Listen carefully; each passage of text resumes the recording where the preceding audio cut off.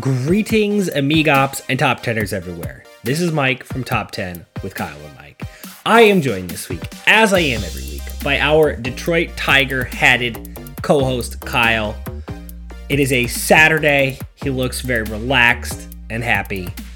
Kyle and I are joined this week by our old friend and Kyle's former coworker and your old friend from the Time Travel Films podcast, Daniel. Daniel is here this week to talk to us about a particular topic. I don't know what it is, and I don't think Kyle knows what it is. Maybe Kyle does. We are going to discuss that topic. We are going to debate it vigorously, rank it, re-rank it, and then by the end of a hopefully compact episode, we will have a definitive top 10 list of that thing. So, Daniel, what are we talking about this week? Hey, Mike. Hey, Kyle. It's great to be back. I really have been looking forward to this. Last time, I did talk about time travel movies, and I felt like that was a little more, hard to debate. I did want to come back with something that maybe had a little bit more debate and robust discussion. And so this time I came back with top 10 sidekicks. Oh, I was going to say, I love that you're going to introduce some debate because I think Kyle and I have been lacking the debating recently. So this is good to get some debate. And the other level is that this is a list that even if Kyle and I haven't spoken this aloud, this is like a great idea we've been wanting to do. So I'm glad we've got an expert to help us with it. Well, I don't know about expert, but, it is something that I think you could probably layer some psychology on this. I've always been drawn to sidekicks. It's like when you play Street Fighter, I go for Ken, not Ryu. When I play Mario Brothers, I go for Luigi, not Mario. There's probably some psychology there. But I think that there's a cool thing about sidekicks, which is like they're the entree. And, I know, Mike, you are, big into literature, but they're to me, they're the entree into the main character or the hero of the story, because you may not relate to the hero. He may be seen, up on a pedestal and unattainable, but you can relate to the sidekick, and the sidekick helps you to sympathize and understand some of the hero's faults more and kind of pulls you into the story even deeper. So I think that's why sidekicks can be, more interesting than, the heroes themselves. So, I did go and try to not only to try to make some sense of this, I kind of looked at both, gave a little bit of a ranking to help me organize this to both the sidekick and also to who they are sidekicking for, so that, they both play into how good a sidekick they are. Not just the, sidekick standing on their own, but also who are they supporting.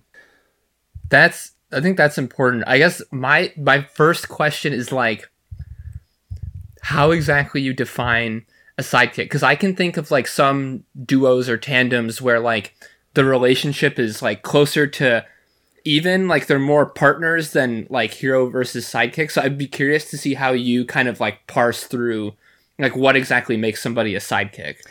Yeah, I don't know. There's nobody on here that's really where there's much gray area, Okay. I think most of them are pretty clear cut.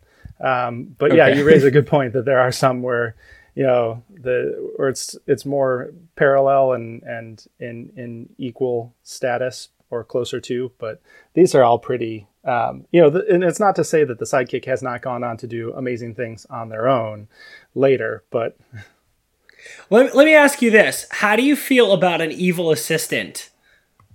Oh, I think my number 10, you'll see right away that. Okay. That's it's not just heroes, it's. Okay, good. Good. So is that a good entree? Should I go straight into a perfect segue? Excellent. Please do. So in number 10 on my list, I've got Harley Quinn. And I think some of this that, I know from listening to other podcasts, some critique as far as making sure that, women make the list. So I was being thoughtful to make sure of that. But when it really came down to it, both Harley Quinn and the Joker rank really high. The Joker's just, he's scary, but he's a cool character. And Harley Quinn balances him in a unique way and brings out a different side of him in a unique way. So that was my number 10. I love that pick. Has anybody here seen Birds of Prey? I have not yet. I want it. Yeah, neither do I. Just haven't gotten around to it. Yeah, I'd be curious because I think that's where she would get the most chops is like a solo kind of act, like you're describing how some of these characters have gone on to do bigger and better things. But she's an interesting sidekick because, like, at least for me, I can't think of off the top of my head many like cross gender sidekicks and ones that have like the kind of romantic intimations that this pair does. Yeah, it is. Traditionally it's the boy wonder kind of support, not the cross gender. Right. So that's a good point. I like that. She's great because she brings out a certain flavor of the Joker. Like, one of the cool things about comic book characters, and the Joker in particular, is that they get so many different iterations. And so you get kind of different versions of the same character. And I love the Heath Ledger sort of purely chaotic version of the Joker, but I also love the Clown Prince of Crime version. And I think that the Clown Prince with Harley Quinn version, it's really complementary. Like, she wouldn't work with Heath Ledger, but she works so well with that particular version of the Joker. And they're awesome together. And she's like, her own backstory is actually really well fleshed out and really interesting. The way she gets sort of pulled into her life through her work as a psychiatrist at Arkham. Like, she's got a great backstory. She really complements the main character. I think she sort of checks the big boxes, which is that she's great on her own, but also really enhances the main dish. Yeah, absolutely. So that was my number 10. Number 9 is a personal favorite of mine, but less widely known. Might get booted when we start debating this, but it's Arthur from The Tick, and I think he ranked high for me. If you guys are familiar, I mean, there's been the cartoon, there's been 2 TV shows, there's the comic book series, but Arthur is like the most reluctant hero ever. He's just kind of almost adverse. They at one point they come up with their victory calls, and the Tick is weird and his is spoon, and Arthur's is not in the face. so when they go into battle, he's not in the face. So it's and so I mean, there's something very relatable about that. And so he definitely popped up onto the top of my list. I'll admit I've never consumed any Tick content ever, so I have no idea who you're talking about, but I wish I did. There was a really good Fox animated series, and it was when I was in college, which is dating me.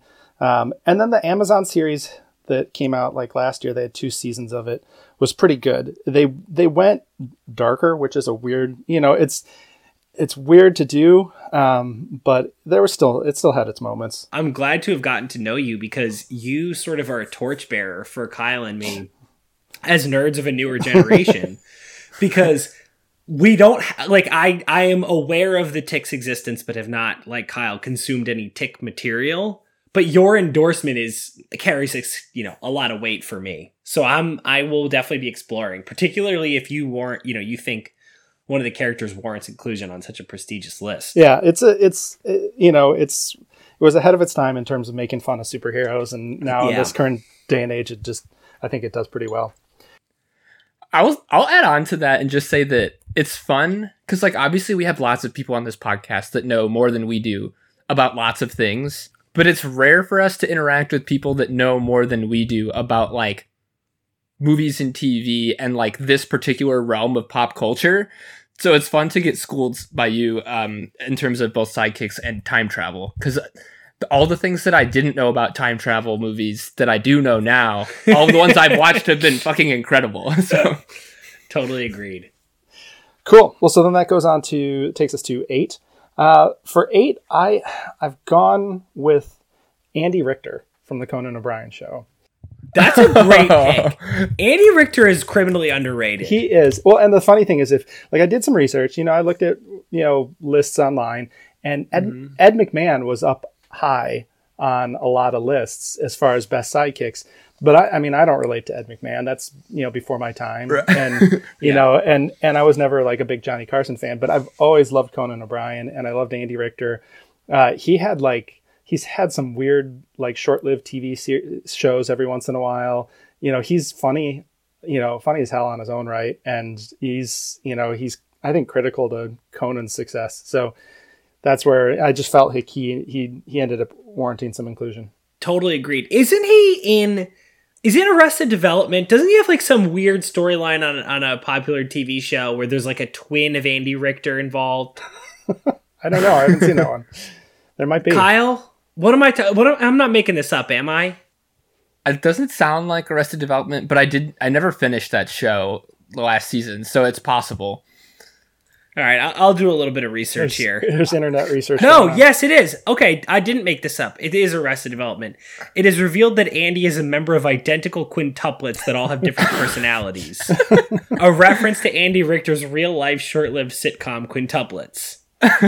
There you go. Interesting. Okay. So, just adding to the myth of Andy Richter. Fair enough.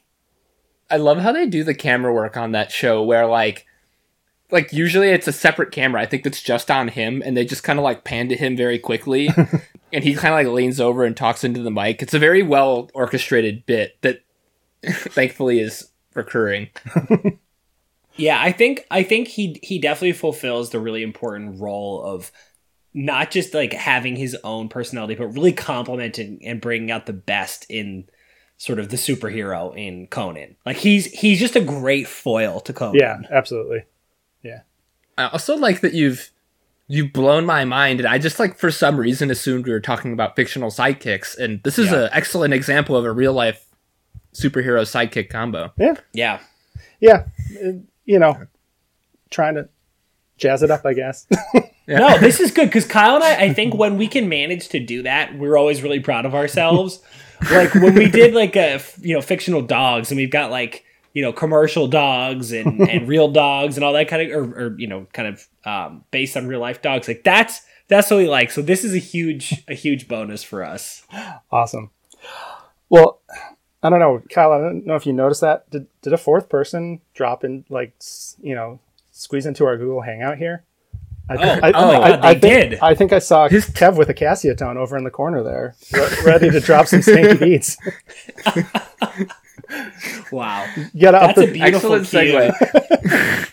Beautifully done. Well, thank you. Although I want to just say I'm like having second thoughts about our gentle teasing of Kevin, because I just didn't know Kevin was such a star. I thought he was kind of a bum like us. I had no idea. Is he's got a bounty of work out there? Oh my God. So Daniel, do yourself a favor when we're done here and Google him, because I don't know what prompted this. I think Cameron made some sort of offhanded comment. He has a very well-populated Wikipedia page. Oh, wow. And there is a documentary about him called like Open Source or like Free Content or something, right, Kyle?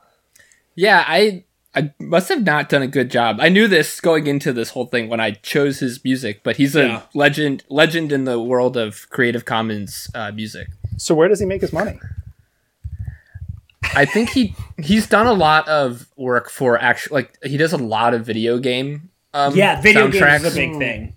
I think that's where he kind of makes his bread and butter, but gotcha. Yeah. Well, so with that though, I mean that takes us to our non-top three, right? Yes, it does. Okay, sure good. Does. I'm making sure I'm on point here.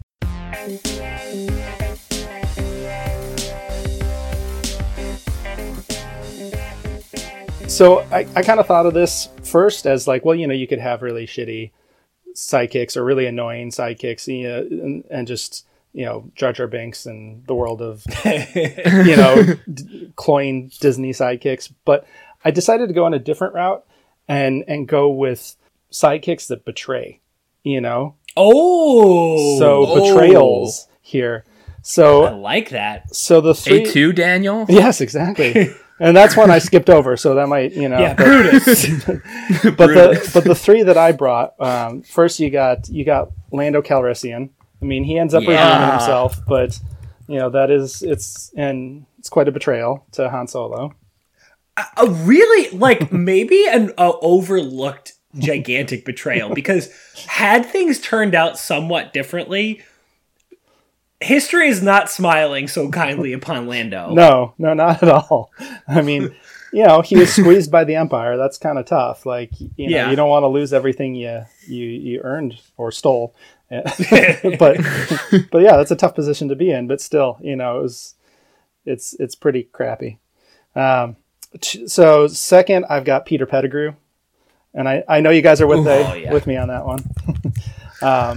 Fucking Wormtail. They should know. The guy was named Wormtail. That is a really good point. and then my rounding out the three, I went to the master Shakespeare, and I went with Iago from Othello. Yeah. Dick. Those are great picks. Totally. Yeah. I don't know if anybody else has made that claim, but yeah, Iago is a total dick. I think Kyle is the first person to put it so succinctly.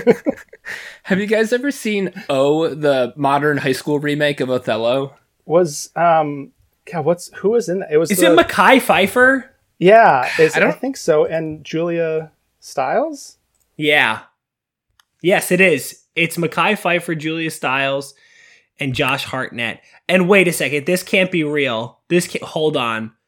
It was directed by Tim Blake Nelson. Wow. What? How about that? Holy crap. In between having small roles in Coen Brothers movies, Yeah. That's wild. This is fascinating. Hold on, let me make sure I get the timing right here. So this is right before he stars as Dr. Mr. Pendanski. Pendanski. Yeah. Wow. I might have to go back to see that. I kind of want to go back just to see if somebody calls him a dick. Because I think if it happens, Josh Hartnett was Iago. Yeah, I believe so. I can see him making him look real shady and. Yeah, he needed more dickish roles back in the day. I feel like he got they tried to make him into a heartthrob. He'd have been better as a villain.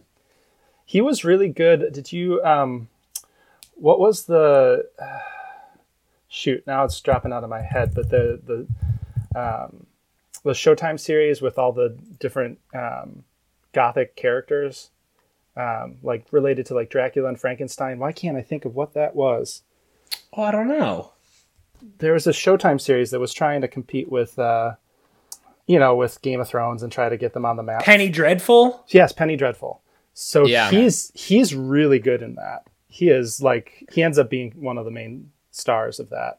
And he's kind of like this Buffalo Bill, goes around doing, he's like an old cowboy, a cowboy, and does shooting. I thought you meant Buffalo Bill, no, Silence of the Lambs. Yeah. No, true Buffalo Bill Cody. Gotcha. Okay. He had a horseback riding and gun shooting show, and but then you start to get that he's got more of a background, and it's revealed. And if you ever watch it, it's only 3 seasons. It's actually pretty good. Anyway, neither here nor there. Now I got to get back to. Okay, so that takes us to number 7, right? Yes, sir. Yeah. This one kind of shot. Wait, I'm sorry. Can I just throw one more on that list real quick? Yeah, I want to sure. put Judas up there. Yeah. Let's just put Judas Iscariot. Yeah, there you go. That one's for you, Dylan. You're welcome. Tough look for my guy Judas Iscariot. Yeah, tough one. I'm going to go deep again for just a second, but have you ever seen Passion of the Christ, the Martin Scorsese? Yeah. So isn't Judas played by Harvey Keitel? Yes. Yeah. Last Temptation of Christ, right? Oh, Last Temptation. Yeah. Passion of the Christ was the Mel Gibson one. Yeah, yes. Last Temptation of Christ. Just the idea of casting Harvey Keitel as Judas. I gotta be honest, the idea of casting Harvey Keitel as anything is always a little bit of a leap. Yeah. Okay. Anyway, so into number 7. Number 7. This kind of popped up pretty last minute as I was kind of going through and seeing if I missed anybody. But it's Ned Leeds from the new Spider-Man movies, Homecoming and Far From Home. Oh yes. I have a person on my side list here that I'm thinking about that fills a similar role to Ned. Yeah. And there's a lot of overlap between sidekicks and our guys in the chair thing that Ned coins in Spider-Man. Exactly. But he's so likable, he's so friendly, he's so all in to just be, that loyal best friend who wants nothing but his hero friend to succeed. And and Tom Holland as Spider-Man is so likable too. So the two of them and the chemistry they have is just, it makes it a good series. And it's just, I've never thought of, like, when I go back, you never think of Spider-Man as having a sidekick. You think of Batman and Jimmy Olsen for Superman and whatever the case may be. But traditionally, Spider-Man hasn't. And then I'm like, wait, what am I thinking about? The last two movies have created the perfect sidekick for him. Of all of the incredible decisions they've made with this new iteration of Spider-Man, the decision to bail on Harry Osborn and insert Ned as the best friend has been among the best they've done. Because you're right, he functions, like, the fact that he knows that Peter is Spider-Man and doesn't hate him for it makes for such great chemistry and narrative things that they could never do with Harry in the other series that they've done. I think this is a great choice. Well, I think it's funny. You've both touched on exactly what I was going to say I love about him. And it's funny, I completely forgot Harry Osborn existed, because the point I was going to make is that with these sidekick characters, and not just for Ned, but like all of them, there's sort of the option to have an implicit rivalry, or to have sort of total, unconditional support. And either can be a good decision, but you kind of have to go with it. And I think especially because the latest Spider-Man iteration is really leaning into the teenage angle. Like, since this is such a teenage angle, I think it would have been really tempting to have sort of an angsty relationship between the two of them. And I'm sure they could have done it well, but I'm very glad that they didn't do that. Yeah, no, that's a good point. Good deal. Yeah, great pick. I wouldn't have thought of that, but that's a really great one. It came to me late in the process, so I appreciate it. So then that takes us to 6. And 6 is definitely one where I would say the sidekick is not as relatable as other ones on the list, but the hero is so damn charming that, those points kind of pulled it up into the list. So it's none other than our furry friend Chewbacca, sidekick to Han Solo.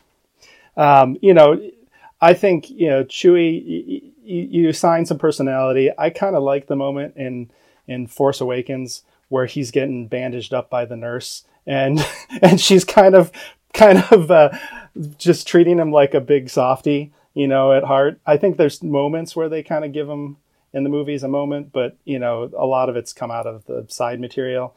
So, but, you don't get a whole vibe for the character and personality. But, he's loyal. He's there for Han Solo. Han Solo's damn cool. What can he do? He's got to make the list. The amount of love he has for Han Solo and just the total unconditional nature of it is really sweet. I want to just note, I totally agree with Chewbacca's inclusion on this list, as long as we pretend that the movie Solo didn't happen. Because there was some weird shit going on with Chewbacca in that movie. Did they actually make his family canon in the Solo movie? Like, make a reference to it? I don't remember. I haven't seen Solo since I saw it in theaters. Yeah. Didn't he eat a person, though? There was some weird, like, he's eating humans thing. When Han gets thrown into the pit with him, he's, like, in a pile of human bones. Yeah. But...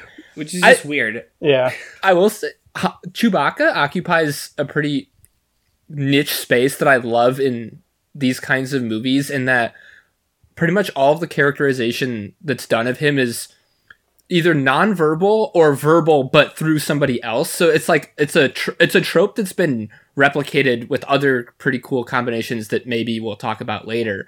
But like, Legis and I have been starting to watch Star Wars with some success. And what's so fun about Chewbacca is that, like, you have to get what he's saying through Han, where he'll say, like, no, not that, this, and like, what are you talking about? That's a terrible idea. And like, at the time, I think that was relatively fresh. But that's one thing I really like about Chewbacca and Han's it's got to be hard to write for well, because, if you're just saying, how often in a conversation do you just repeat back to somebody what they exactly said? But I think it's easy to fall into that trap when you're writing for a character like that. I think an interesting thing, though, is the movies, the best of them especially, does do such a nice job writing for, probably, I guess Han is probably more accurately. Right. Like, they do such a nice job that you can actually, once you kind of get to know Chewbacca it actually does feel like you know what he's trying to say. Yeah. Part of that is because you've seen the movie 10 times, but it also sort of feels like they do a nice job of setting up the situation so you can kind of put yourself in Han's shoes and be like, oh, I know what he's saying. For sure. So then that takes us to number 5. I don't know if this is something you guys ever got into, but I've got Willow from Buffy the Vampire Slayer. So early Joss Whedon work before he went on to all his Avengers fame. But, Buffy, obviously Vampire Slayer, Willow becomes a witch over the series and ends up complimenting her in a lot of ways. But she's, again, part of the kind of the loyal set of friends that, are there for support and comic relief and backing them up. So she made the list for me. I would like your official recommendation. Is Buffy the Vampire Slayer something worth going back for? Because all of the people in my life that like Buffy, I respect their opinions. I just have never taken the time to do it. But obviously people really love it. Yeah. I mean, it was a series that I got into, and my wife and I started watching, and it was already probably 4 seasons in, and we went back and got caught up. And I just have nothing but respect for Joss Whedon, and I think he's one of those writers out there who I've heard him say is like, you got to give the audience what they need, not necessarily what they want. And so he does a good job of, it's not just plot twists to be twisty. It's not just killing off a character to have the shock value of it. It fits so well into the story, and you've gotten attached to characters, and they do such a good job of it. And so when something bad happens and it has repercussions and meaning, it's good in that way. We liked it a lot, and have stuck with Firefly and other Joss Whedon shows. But I'd recommend it. There's a lot of it, so that's the tough thing. I don't know if you've got that much time on your hands. Well, now is the time. I do now. Yeah. But sorry, I can't contribute in any other meeting. No, that's fair. That's fair. We can keep moving. This is another good example of some pop culture that Kyle and I need to consume. Yeah. And we're glad to hear your positive feelings. No, appreciate it. And we can keep moving so that we have more time for debate too. So that's not a bad thing. Okay. Because I'll be interested to see what you guys add. So number 4, I've got Hermione Granger. Again, there was, between Hermione and Ron, you got to make a pick. Trying to balance out the list a bit. And, to me as an entree, I feel like I'm maybe a little bit more of a Hermione than a Ron anyway. A little nerdier, I guess. But, she's, obviously as fans of the books, you guys know, it's like Harry could never do what he needed to do without having his support team. And they're that entree into the whole discussion. I think there's an implicit question here though, that I'm curious I'd like to hear Kyle's thoughts on this, because the question I think is Hermione a companion or a sidekick? And I would ask the same question about Ron, because and this is maybe just a little bit of stereotyping of sort of the types of characters they are, but my brain sort of looks at Ron as a sidekick and Hermione as a companion. I know that that's a blurry distinction, but that's sort of the way I think about it. Yeah, they occupy kind of a nebulous space.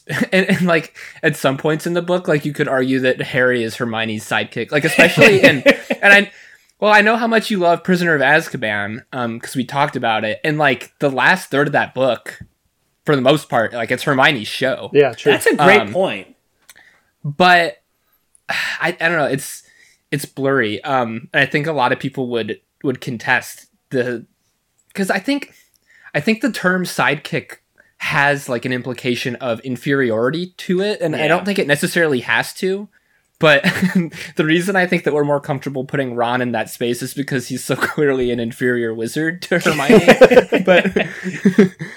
but I think for the purposes of our list here, as long as it's extremely clear that we're not implying in any way that Hermione's abilities are less than Harry's in terms of witching prowess, I think it's fair to put her in this camp.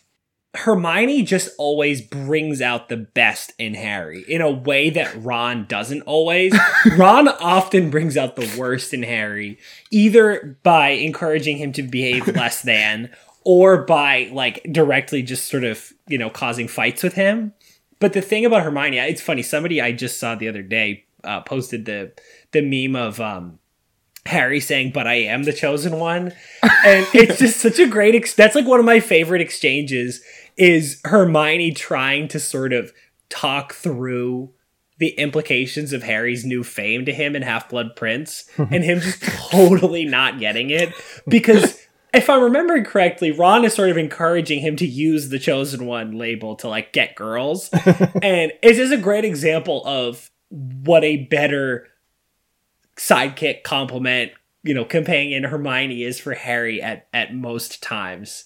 And I think their relationship, especially in the film version, I think was really portrayed so well in Deathly Hallows, especially the Part 1 film, where it really is just the two of them for, 45 minutes of the movie. Yeah. I think that's when her value is, in the movie, like really kind of specifically in the movie franchise, comes through the best. It's where you see exactly how the two of them complement each other and the areas of magic she understands that he doesn't. Like, Harry is an incredibly, inherently powerful wizard who has all of these great qualities, but like, he doesn't know Hominum Revelio. He doesn't know all of those, those protective jinxes that she uses to keep them hidden. Right. He doesn't know where to take them when they go to the Forest of Dean. Like, he needs her skill set. Yeah, absolutely. Ugh, she's the shit. She is. So that was number 4. So then we do... typically we do honorable mentions. Yeah. So I mean, these might give away some that didn't make it to the top 3, but I think there'll be some debate anyway. So, I did mention them at the beginning, but they didn't make the list. Luigi, just not enough personality there to really make the list. I disagree, but we can save that for later. Yep, exactly. You guys have seen the live action film, right? I just want to confirm. Yeah. John Leguizamo? Oh yeah. I've got Spock from Star Trek. I've just never been as much of a Trekkie, but I figured he needed to make the list. Here's the one that might be a shocker. I do have Robin on this list. He did not make the list. Wow. Batman got a big high score, but Robin didn't necessarily. So, well, I think Robin has a little bit of he runs into almost the exact opposite problem of Harley Quinn, which is that his foil is pretty static. Like, Batman pretty much is the same, and they basically just lever up or down the level of pathos and pain in his life. And so there's not as much of an opportunity for the Robin character to like play off different characters. And so they've cycled through all of these different versions of Robin to try to find the right one. And I think you kind of have this sort of fundamental problem where no matter how you spin it, you have this guy who clearly prefers isolation working with this person who's just like, hey, look at me. And it just doesn't totally work. It's just hard to find the right balance. Well, and it usually results in Robin trying to get out from under the shadow of it and be his own person and get killed. Yeah, exactly. And then you get Nightwing and there's So I also had Buzz Lightyear. As much as I like that franchise, I don't relate to Buzz. If anything, I'm more of a Woody. So just and that's kind of the same with the next one. I had Dory from Finding Nemo, and again, as a parent, I'm probably more of a Marlin. So when you said Dory, for some reason my brain heard Dora, and then I thought Boots. Yeah, so we'll throw that one out there. Boots. Well, Boots is probably number 2 or 3 on the actual list. That's a good point. I didn't mean to spoil that. Yeah, don't spoil it. Please don't spoil it. I just want to say Dory really is fantastic. There's another animated sidekick who I don't want to say because you may actually have this character up there, but Dory is like a really good encapsulation of the zany cartoon sidekick. Yeah. She's extremely zany and adds a ton to the movie. Yeah. So I'm like a huge Dory fan. Yeah. And I like that type. Yeah.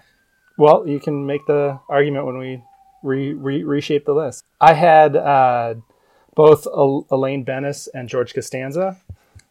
This was a question, like, it's really hard to say whether Jerry has a sidekick and if he does, who it is, because as the show progresses, their roles kind of all shift and they sort of have different subgroupings that interact a lot. Like early on, it's Jerry and George. I think they probably envisioned the show as the Jerry and George show. Yeah.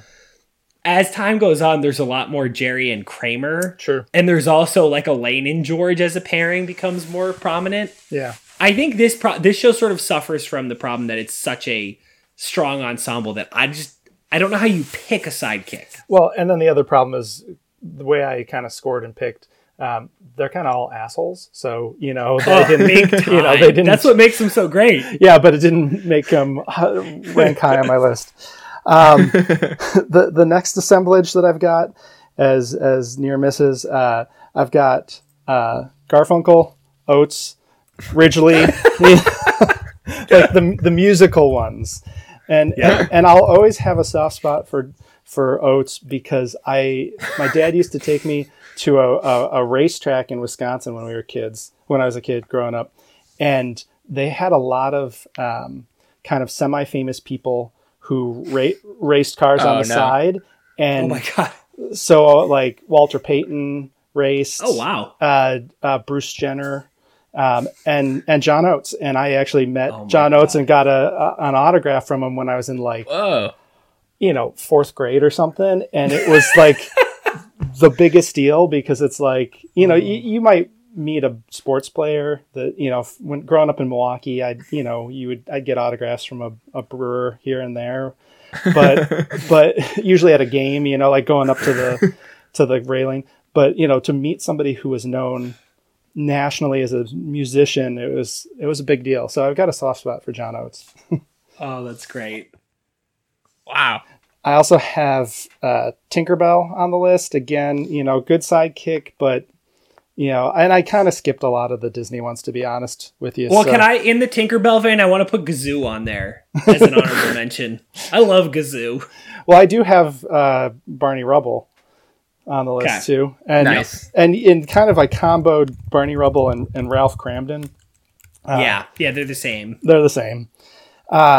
Knowing your literature background, Mike, I had to have Sancho Panza on the list somewhere. I will say I actually have not read Don Quixote, but that's been on. Kyle and I talk a lot about book length. And that one is just brutally intimidating. I tried to get it on Libby or one of those audio apps because I'm like, I really want to listen to it. I've heard from people I trust that it's one of those readable books. It's like actually really good. Yeah. And I ordered it in Spanish. Oh, so, wow. I didn't. No, that was an accident. No. This was not like me listening and being like, oh, bueno. No, I ordered it and then gave it back because I accidentally got in Spanish. And then the final on this list that I just added, I kind of knew you guys were SpongeBob people from listening to previous shows, so I'd have Patrick, but he didn't make my list, but I can see where he may have some fights for inclusion. Kyle, for the sake of staying brothers-in-law with Ian, might have to fight for that one.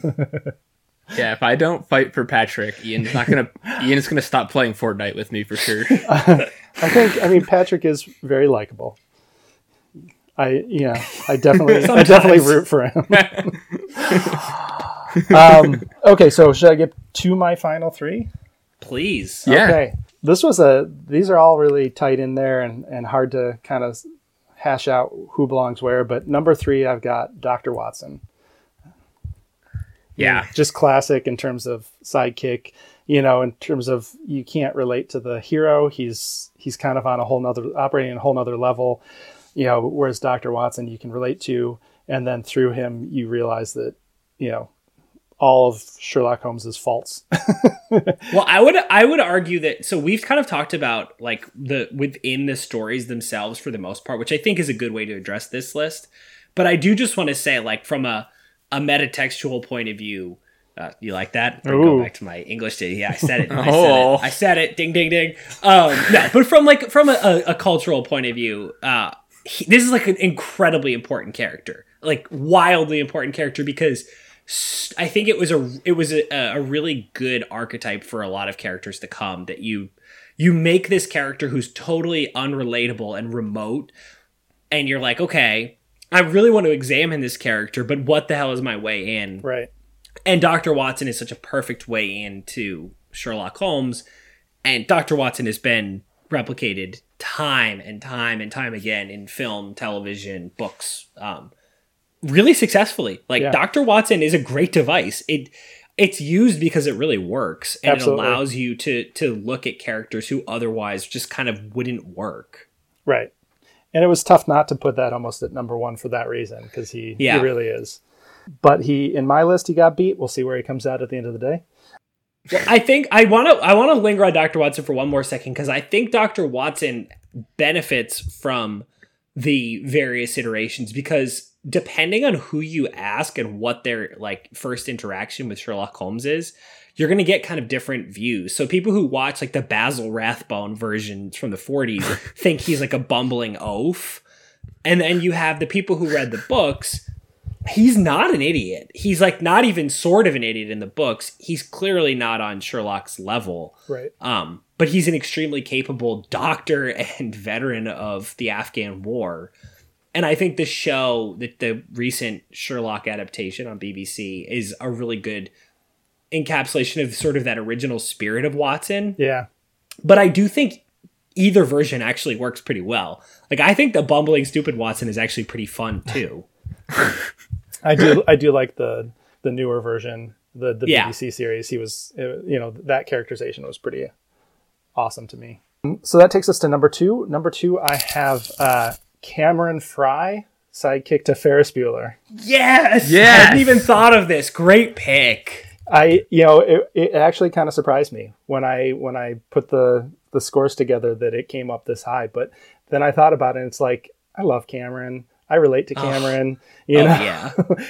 But then Ferris, he's cool. He's awesome too. So it's kind of, they both got. He's a righteous dude. He is a righteous dude. So they all love him. Yeah. Kyle, who specifically loves him? The dicks, the sluts, motorheads, jocks, all of them. This movie just doesn't work without Cameron. Like without Cameron, Ferris is kind of a punk. Like, everyone likes him, and he like knows how to make people like him, and he knows everybody, and he likes to have fun, and he's a rapscallion. But through the lens of Cameron, we see that he actually really cares about his friend and has some thoughtful kind of, he's a thoughtful kid, and he thinks about his future as it relates to Cameron. I think this is kind of like him and Watson both. Obviously, it makes sense that they're so high on the list because they're such necessary lenses into your primary character. Yeah. But also just from an entertainment standpoint, like, the movie doesn't work without Cameron because he's hilarious. Yeah. And Kyle, you're so right. This hadn't really crossed my mind, but like, if not for Cameron, Ferris is just doing what he said. Like, how could I be expected to go to school on a day like this? But I think it's very believable that he's doing this at least 50% for Cameron. Right. And I think that's incredibly important, because you're like, it really humanizes Ferris, not just as a kid who wants to skip school, but as somebody who's genuinely concerned for his depressed friend. Well, Cameron's really the only one with any kind of character arc in growth. Yeah. Right. You would argue that Ferris doesn't end the day any different than he started the day. But Cameron grows and learns something. So without him, you miss all that. Yeah, Cameron is minutes after the conclusion of this movie going to have a life-altering confrontation with his old man. Yeah. Oh, yeah. You cannot say the same for Ferris. I guess the only other person with any kind of growth in this movie is Jeannie. Yeah. Because of a religious experience with Charlie Sheen. But Kyle, did you listen to the recent rewatchables of Ferris Bueller? I haven't gotten to it yet. I'm saving it for a time when I can really sit down with it. So Daniel, I don't know if you've ever listened to this podcast, but they watch old movies and they just kind of talk about, or not necessarily old, but movies that they consider rewatchable. Yeah. And they talk through a number of categories, and they just did Ferris Bueller. So I listened to it probably 3 weeks ago, and it's funny that you bring up Cameron, because they basically, most of this episode was based on the importance of Cameron. Like, that was kind of the big takeaway, was how much that movie needs Cameron. And it had really never crossed my mind. That's interesting. And Kyle's point about like the likability of Ferris is, even for that whole podcast, a new point and a really good one. I'll have to look that up. That sounds cool. Really good. So that brings us to number 1. And to me, I kept coming back to this. Samwise Gamgee, sidekick to Frodo Baggins. And, at the end of the day, Frodo's not that unrelatable. I mean, because he is also forced into this situation. He's not like somebody who's out there and amazing and great, and he feels like he's up on a pedestal and you can't reach him. So you don't need that entree as much, but the idea of, he didn't choose the burden, it got forced upon him. And at the end of the books, Samwise takes on the burden, and he makes that choice. And so, and it wouldn't work without him at the end of the day. Like, so to me, I couldn't see anybody other than him for number 1. I think this is an ironclad choice. Like, Sam's monologue at the end of Return of the King is like maybe one of the greatest moments in movie history. And like, I think also, if you just think about his burden as a sidekick from a nuts and bolts perspective is heavier than anybody else on this list. Yeah. Like he literally has to carry Frodo's ass up Mount Doom, because he can't just carry the damn ring. Nope.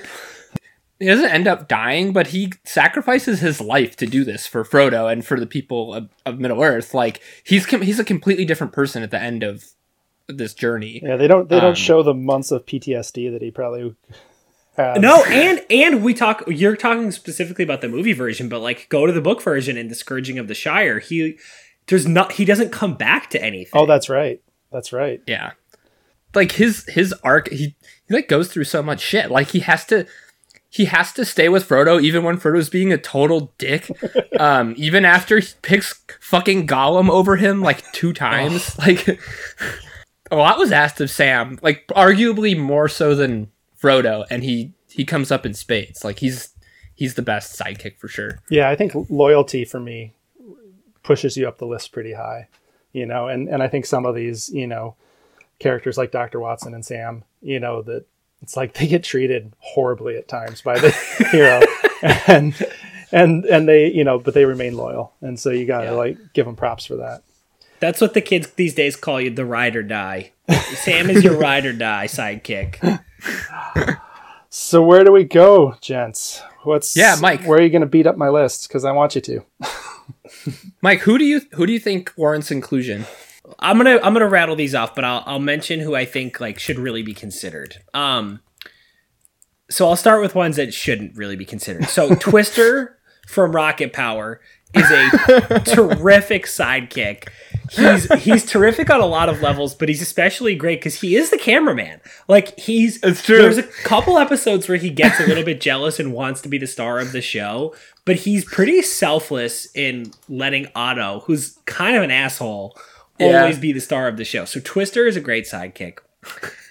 I think Mini-Me probably can't be on this list because he's too ridiculous, but Mini-Me is absolutely fantastic.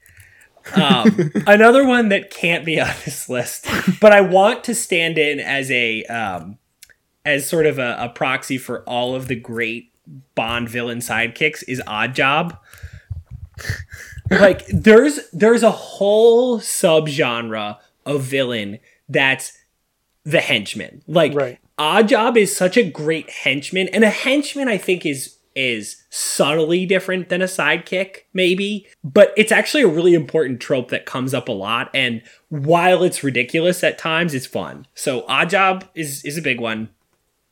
Similarly, sort of the evil assistant is Igor, so Dr. Frankenstein's assistant, who importantly is not canonical, but is from, I think, the Bride of Frankenstein or something, but like another sort of cultural touchstone. Couple ones that I think, What hump? Yeah, I know, what hump that might be worth kind of really thinking about would be Dwight Schrute from The Office. I think he falls into a true, like, he's a pretty true sidekick, particularly in seasons like 1 to 4.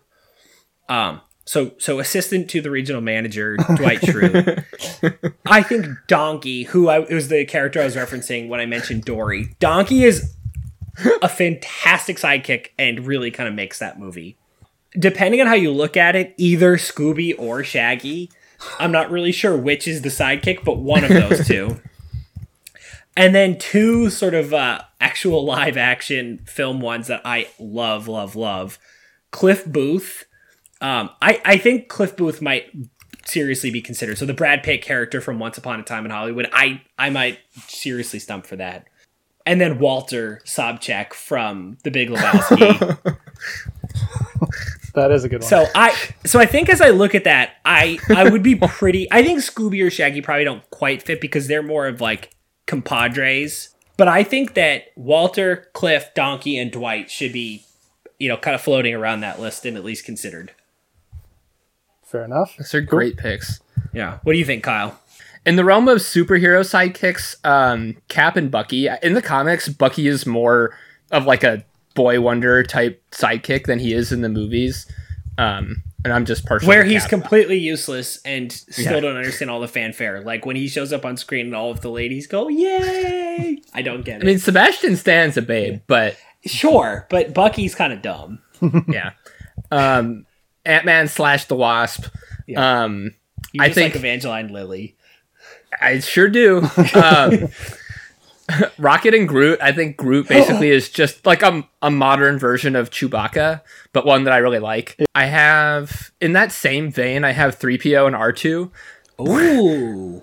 Because they're like, you could argue that 3PO is kind of R2's sidekick. Like R2 I would argue that. Yes.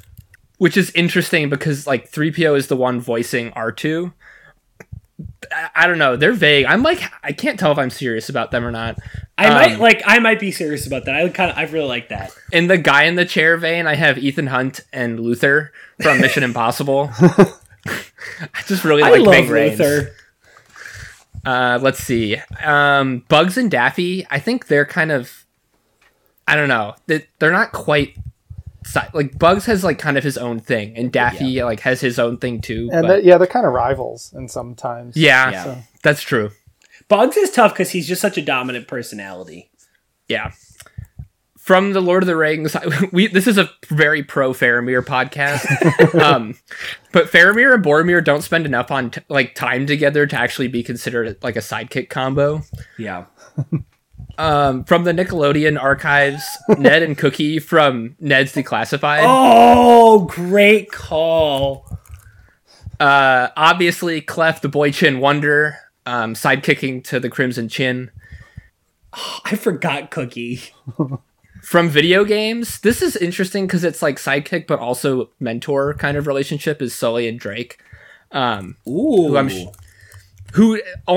enough people play Uncharted to be serious, but that's a good one. Also Fox and Falco, or you could say Slippy from Star Fox. I would this is a very anti-Slippy pod, and I'd like it to rate, so. Fox and Falco are a good combo. Not quite serious enough. 2 that I'm very, very serious about are Maverick and Goose. Ooh. Like Goose is like the greatest wingman literally of all time, and I think they probably actually deserve a spot. And then the other one I'm serious about is Samwell Tarly with Jon Snow. Oh, there you go. I think Jon doesn't get anywhere in that in the Night's Watch without Sam, his trusty friend, by his side. Those are the 2 I'm serious about. Samwell Tarly and Goose. Okay, I want to actually just mention 2, not for a serious consideration, but 2 that I just want to mention. One is Hastings from the Hercule Poirot collection. He's not there enough, but he's sort of like a little bit of a spoof on Dr. Watson. And then the other one is the one that I'm forgetting right. Oh, where the hell did it go? I just Googled something and it just came up. I googled top 10 sidekicks and there was one that came up that I liked. Hold on. Pretend I'm saying things. Please hold. Pretend I'm saying things. Where did it go? Never mind. Pretend I said nothing. Oh, wait, Felix Leiter. In the books. In the books, Felix Leiter is a little bit more of like an actual sidekick to James Bond. That's a good one. Yeah. Cool. But not totally serious. So you like, Kyle, Goose and Samuel Tarly. Yeah. And I think I wanna stump for Walter and Cliff. And I just haven't yet seen Once Upon a Time in Hollywood. Oh, so, really? Yeah, I know. So that's not hitting me yet, but you know. It's interesting because it's a story. It's basically a story about a has-been and a never was. And what I think kind of part of the lesson is it's almost better to be a never was than to be a has-been, because Cliff, the character I'm talking about here, is the never was, and he's a lot happier than Rick, who's on his way down as a has-been. Right. And Cliff is just infinitely patient and sympathetic and just really cares for his friend. It's just he's a great caretaker. He's one of the best movie friends I've seen, and he's a really important sidekick because the Rick character quite literally could not wipe his own ass without Cliff. Like, he just can't do anything. I'm eager to see it. I feel like I've been burned by a couple recent Quentin Tarantinos of like you got like 75% a really cool movie with good dialogue, and then the last 25% is let's make this as violent and gory as possible. And to be clear, this movie sort of follows that blueprint, but I would argue in a way that works much better. Good. No, I've heard good things. I definitely want to see it. Well, it contributes to the movie, whereas Django, it's just like, what the fuck is happening? Yeah. And in Hateful Eight, it's like kind of a disaster. Django, it's a little bit of like a distraction from an otherwise great movie. Hateful Eight, at least for me, was like, all right, this kind of sucks. Like, to me, Quentin Tarantino at his best is Inglourious Bastards, when they're down, the scene where they're down in the bar. It's one of the best movie scenes, like sequences I've ever seen. It's so well written and so tightly put together. Like, I can just watch that scene and be happy, you know? But yeah, you feel like when you watch some of his 3-hour epics these days, he's like chasing that and then he loses it somewhere along the line. So anyhow, part of the problem here is I just like don't know where I'm comfortable trimming your list. I think Arthur is kind of low hanging fruit just because I haven't seen it, but it's hard to remove something that I don't know anything about. No, and it's fine. I'm fine. Like, I was looking over and I was seeing him as potentially being a soft target. I hate to say it, but I kind of think Chewbacca might be another one we could take out here if we have to. He as I said, he got on the list to me because of the strength of Han Solo. So, you know, in that regard, like, yeah, he's a little tougher to argue for on his own. I would also say on the sort of vulnerabilities angle, Harley might be a little vulnerable, but I'm willing to do it on a technicality and say that perhaps too much of her appeal comes from her work as a romantic interest. And I think that that's a little bit of a distinct role in a story. And I think her sidekick appeal is maybe overshadowed by her appeal as a romantic interest. I think that's fair. Especially, I say that especially with the ulterior motive of trying to make a little more room. Well, if we're trying to make room for 4 here, right? That's what we're looking at. Well, we don't have to. I'm willing to drop Walter and put Walter as an extremely strong honorable mention. I think Walter suffers because he doesn't serve in any function in that movie other than to be a fucking hindrance to the dude. Yeah, he screws everything up for the dude. Walter! That's true. Okay, so in that case... I'm sorry, can I just for the audience, just picture him dumping the Folgers can of ashes out into the wind. Just do it right now. If you want a quick little giggle, just picture it. Oh. Donnie loved bowling. Donnie loved bowling. All right. In that case, I think that your top 3 probably like your top 5 is hard to Yeah, I to agree. quibble with. Or top 4 at least. I don't know about Willow. Like I would be. Willow I can would be move back tempted- on the list if we need. I'm comfortable with Willow there, though, because while we were talking, I was doing some Googling, and it sure seems like public consensus is in favor of Willow. Fair And enough. since Kyle and I can't really argue against, and we trust your judgment, I think we should leave the top 5 intact. Okay. In which case, if we're taking Chewbacca out, I think of the ones that we've listed, I think Goose is Totally agreed. the greatest of them. And also actually kind of fulfills a reasonably similar story function. Yeah. Yeah. Yeah, that's true. And Goose deserves. I mean, and Goose made the sacrifice. I mean, Goose died, which is rare on this list. So he's got to get some brownie points for for dying. I actually might feel comfortable moving Ned down to 10 and Andy Richter up to 7. Okay. And then Interesting. slotting our other 2 additions in with 8 and 9. Kyle?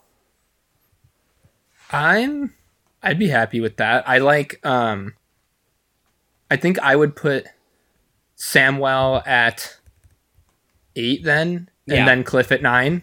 I agree. What did you have Samuel for? So we have this would have Okay. Andy Richter at 7, Sam at 8, Cliff at 9, and then Ned down at 10.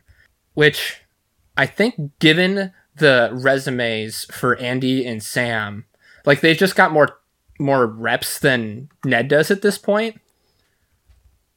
I could be convinced to flip Cliff and Ned.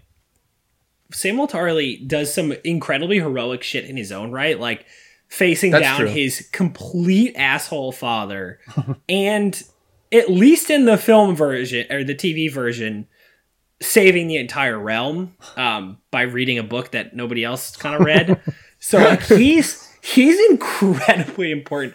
Also having a bunch of conversations that happen very quickly, kind of off screen, but like reveal the secrets of the universe and whatever. Samwell is a BFD. Sounds good. Also, don't forget he did sex. He did Which do is very sex. important. So don't forget that. Gives hope for nerds out there everywhere. George He pulled the specifically. McLovin. It's in. So should we recap? Yeah, does that feel... Are you comfortable with the I'm- reconstruction we've done on this list? I'm very comfortable with it. We'll see if I get it right as I go through here. So we've No, got you nailed it. So we've got number 10. We've got Ned Leeds, sidekick and friend to Peter Parker / Spider-Man. So 9, we've got Cliff Booth from Once Upon a Time in Hollywood. So then 8 is where. See, I knew I'd mess it up. Who'd we slot in at 8? It's our fault for... That was Samwell Tarly, right? That was Yes, where we Grand Maester. Samwell Tarly from Game of Thrones. 7, Andy Richter, sidekick to Conan O'Brien. 6 is where we put Goose from Top Gun, sidekick to Maverick. And then we go into 5, Willow from Buffy the Vampire Slayer. 4, Hermione Granger from the Harry Potter series. 3, Dr. Watson from the Sherlock Holmes series. 2, Cameron Fry, beloved sidekick and friend to Ferris Bueller. And 1, our boy, Samwise Gamgee, carrying Frodo Baggins up the mountain. I can't carry it for you! Now, who is he doing it for? Is he doing it for the Shire, his old gaffer? Man. Oh, wow. Wow. Daniel, you really brought the heat. This was a fantastic list, and you really did it justice. Thank you, sir. Yeah. Glad to be here. Thanks for coming. Wow, thank you. Yeah, this will, I hope, not be the last time you're on here, but you have put a back-to-back performance for the ages. This is just as much fun, if not more, than your initial offering. Well, I'm glad to have some debate in here and some other perspectives. Awesome. Well, obviously then a big thank you to you for expressing interest and giving this the attention that you clearly did. We appreciate it. And normally this is where I also thank Kevin MacLeod, who we have given props to already this episode, but he deserves them even more so for Check the out his Stanky Not Top Wikipedia 3 page. music. Yeah, check it out. So thanks, Kevin, for that. And also, obviously, thanks to my sister, Erin, for our artwork. That's really good stuff. If you want to see more of Erin's stuff, it's all on Instagram at SantDesign. And a special thanks to our social media director, my fiancée, Caroline. She actually had a great post this week about how in quarantine, podcasting is really just a way for grown men to have actual in-depth conversations with each other. It was very on point. So thank you to her for her great work. Check out our Instagram especially, which is top10km on Instagram with the 10 spelled out TEN. If you want to send us an email, tell us all the ways that we failed you, or tell us that you would like to permanently replace one or both of us with Daniel, that is top10km@gmail.com with the 10 also spelled out TEN. And if you love our social media stylings and you want to check out Caroline's other work, you can check that out on cml.photos on Instagram.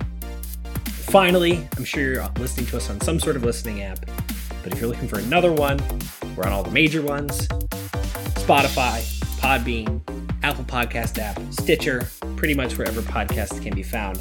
So, gentlemen, that's what I have to say. Well done.